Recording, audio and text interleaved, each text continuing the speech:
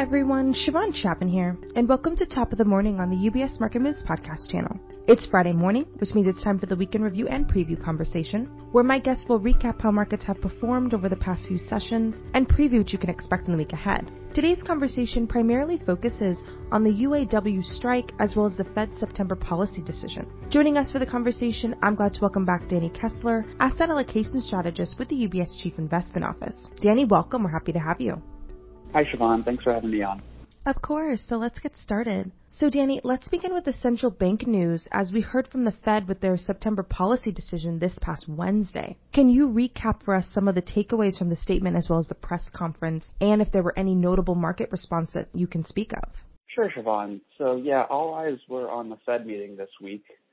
Chair Jerome Powell and the rest of the Federal Open Market Committee, or FOMC, delivered the result the market expected, leaving the Fed funds rate target range unchanged at 5.25% to 5.5%.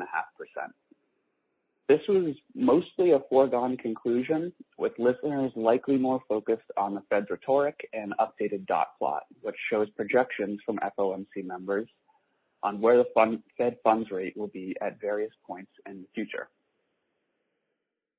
Chair Powell in the FOMC statement did not use language much different than used previously this year, as there was a continued emphasis on the Fed's commitment to bringing inflation down while remaining data-dependent in decision-making.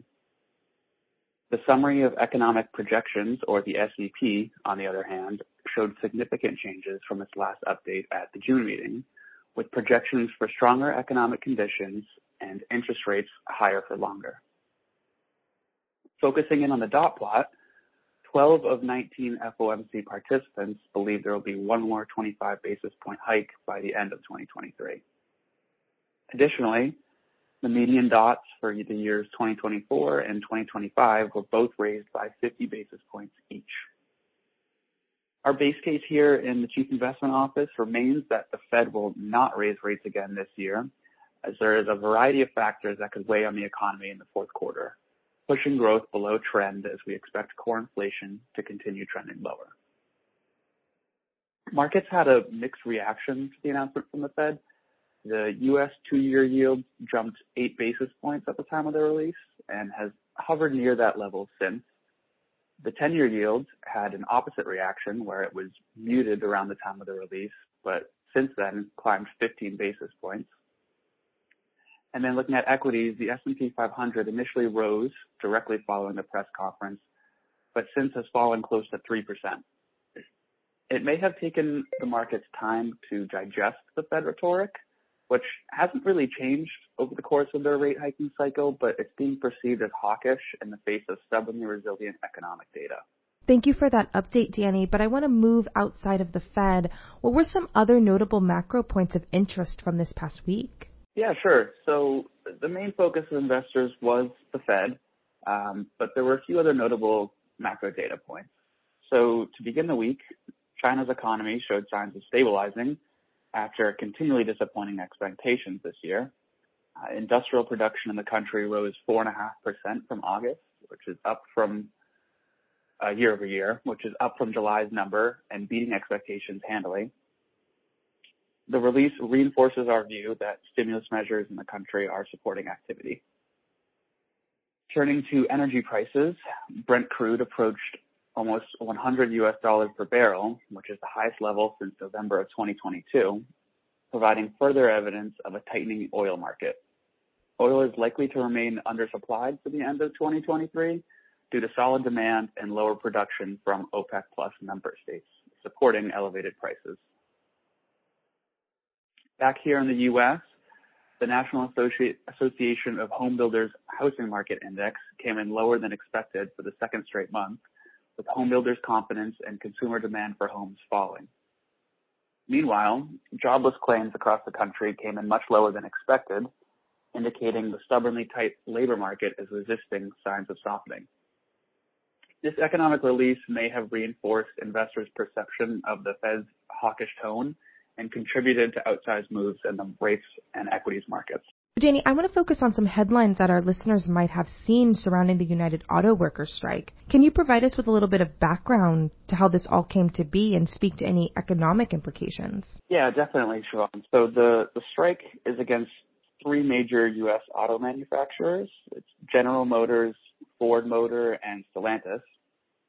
So close to 13,000 of UAW's 146,000 workers have walked out, but the strike could expand if negotiations stall. The union has pretty steep demands, including wage increases close to 40% spread across 4 years, cost of living adjustments, more paid time off, and increased pension benefits. The two sides appear pretty far apart on an agreement, and a quick settlement does not seem likely. So in the case of a relatively short strike, we would estimate the economic impact to be minor and for output to recover quickly, resulting in little permanent damage to the economy. However, if the strike expands to all UAW workers and production at all three major companies is brought to a halt, the impacts could be more severe, affecting around half of U.S. vehicle output and reducing GDP by 0.25 percentage point. If the strike then coincides with a government shutdown and or the resumption of student loan repayments, the headwinds could be amplified, resulting in low or even negative GDP growth in the fourth quarter. Inflation impacts are likely to be limited to areas pertinent to the auto industry, such as car prices.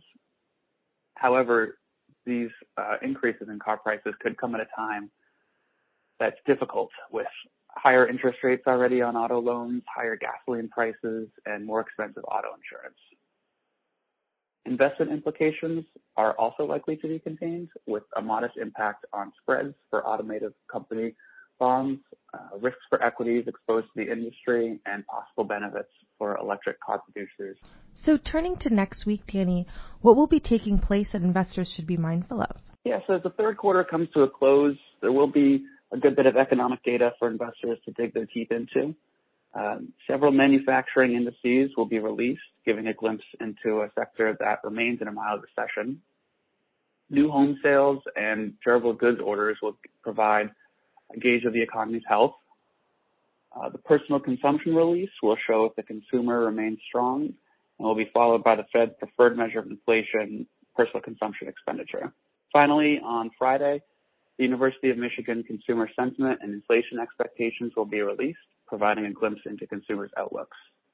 So plenty for investors to keep an eye open for next week. Perfect, Danny. Thank you so much for joining us today. Thank you for having me on, Shiavon. Hope you have a great weekend. Again, today we have been joined by Danny Kessler, Asset Allocation Strategist with the UBS Chief Investment Office. And as a reminder to our listeners, Top of the Morning is a part of the UBS Market Moves podcast channel, which is available where podcasts are found, including on Apple Podcasts and Spotify. Visit ubs.com/studios to view the entire podcast offering, as well as a UBS trending video series. From UBS Studios, I'm Shiavon Chatman, and thank you for joining us. UBS Chief Investment Office's investment views are prepared and published by the global wealth management business of UBS AG or its affiliate, UBS. This material has no regard to the specific investment objectives, financial situation, or particular needs of any specific recipient and is published for informational purposes only. As a firm providing wealth management services to clients globally, UBS AG and its subsidiaries offer both investment advisory services and brokerage services. Investment advisory services and brokerage services are separate and distinct, differ in material ways, and are governed by different laws and separate arrangements. In the USA, UBS Financial Services, Inc. is a subsidiary of UBS AG and a member of FINRA SIPC. For information, please visit our website at ubs.com/working with us. For a full legal disclaimer applicable to the independent investment views produced by UBS, please visit our website at ubs.com/CIO-disclaimer.